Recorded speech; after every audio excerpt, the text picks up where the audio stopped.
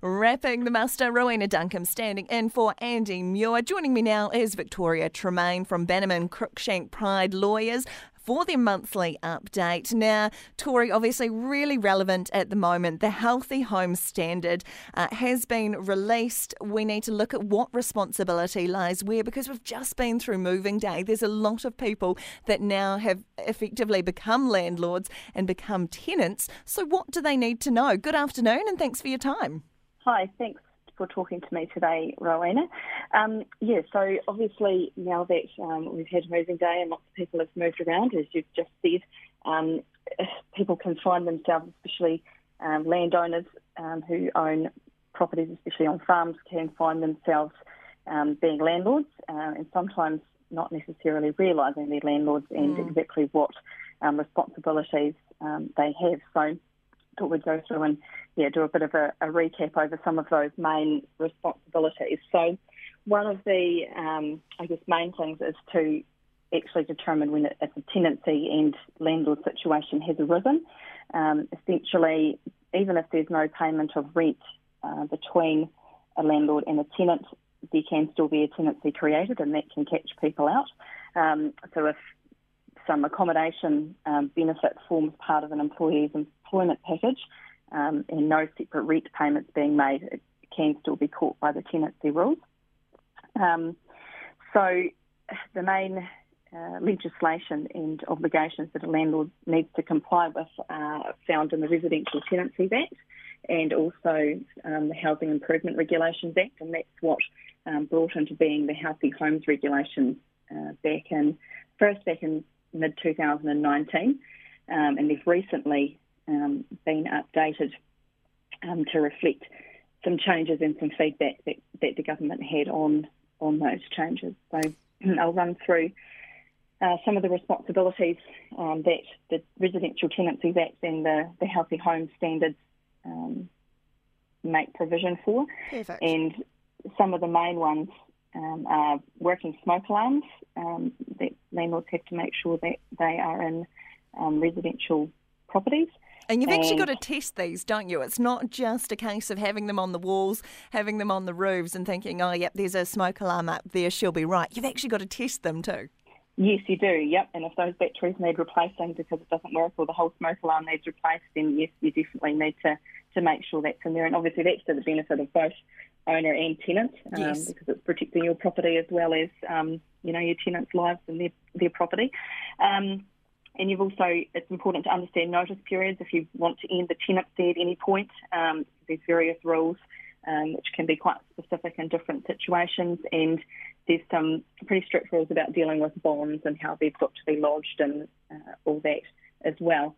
The Healthy Homes Regulations, with the recent changes that they just came in on the 12th of May, landlords need to be up to speed with those, and the purpose of them, the Healthy Home Standards, are to ensure that properties are warm, safe, dry and sanitary.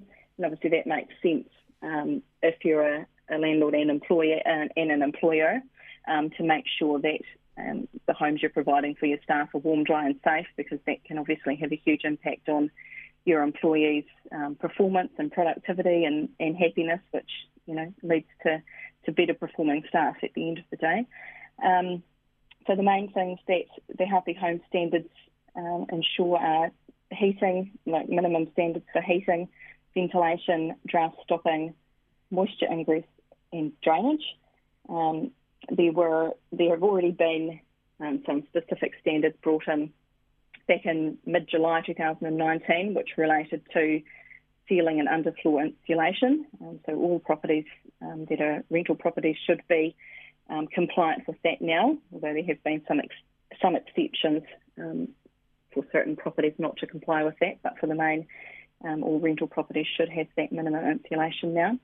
The other standards that have been brought in and tweaked a wee bit recently relate to the heating, and there needs to be a source of heat that can heat a main living room to a maintainable 18 degrees Celsius, and there are specific calculations as to what capacity the heating source needs to be. In terms of ventilation, there needs to be windows that can open in the living room, dining room, kitchen and bedrooms, and kitchens and bathrooms in particular have to have extractor fans and types of like recirculation systems like HRV and VVS. They don't unfortunately meet the minimum standard for that. So that could be something that people need to do some more investigation around. And a ground moisture barrier needs to be installed under rental properties to prevent moisture from being able to come up and under the property. And any like unreasonable gaps or holes in walls or ceilings or floors that can create drafts, which I guess is a little bit common sense, needs to be closed off, and along with unused fireplaces, they should be closed off and their chimneys blocked off so that it doesn't create that draft into the home as well. So that's a good summary of the various specifics, I suppose, about what needs to be complied with by landlords, and there are some time frames that are important to take note of in respect of complying with these standards as well, because with moving day having just happened, there's potentially new tenancies that have begun since the 1st of July 2021, because obviously that brings about the end of the dairy season and the start of a new one. So within 90 days of any new tenancy beginning from the 1st of July 2021, the landlord has got 90 days to be able to bring their property up to speed and comply with these healthy home standards. So time is ticking for some landowners if they've had new staff move in this season, and obviously haven't had new staff since the last season began.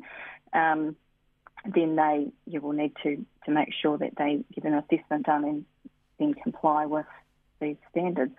So there are obviously exceptions to some of these standards as well. So it's always a good idea for owners of properties to undertake some further investigation to see, what matters you need to attend to, if any at all. And that's going to help you know whether you can comply or whether you're going to need to rely on one of these exceptions and keep records around those exceptions. So it's a pretty good summary of the obligations for a landlord if they've got tenants living on properties on farm or off farm. Yeah, brilliant. Thank you so much for explaining all of that. And I love that we're finishing the show with some legislation that actually seems to make sense. And as you say, you're throwing out the word to say it is pretty common sense.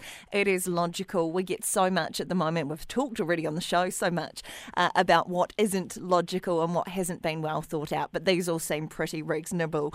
Victoria Tremaine from Bannerman, Cruikshank Pride Lawyers, thanks so much for explaining that. It is so relevant, as you say, with having had moving day just literally 6 days ago and having that 90-day grace period with which to address the issues. It's good to highlight what the issues might be so people know what to do moving forward. Hey, thanks so much for your time on The Muster today.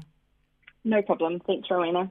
Oh, you are welcome. And that wraps The Muster for today. Look, apologies for the lack of music. It has been an absolute mayhem here at my end. Andy Muir testing positive for COVID over the long weekend, getting himself an extra. It was going to be a short week anyway, but he's got the extra 4 days that he is organising everything from home. So thank you so much to that, Andy. Look, I will be back again tomorrow with music. The only way from here is up. Thank you so much for your company today. I'm Rowena Duncum. Enjoy the rest of your Tuesday.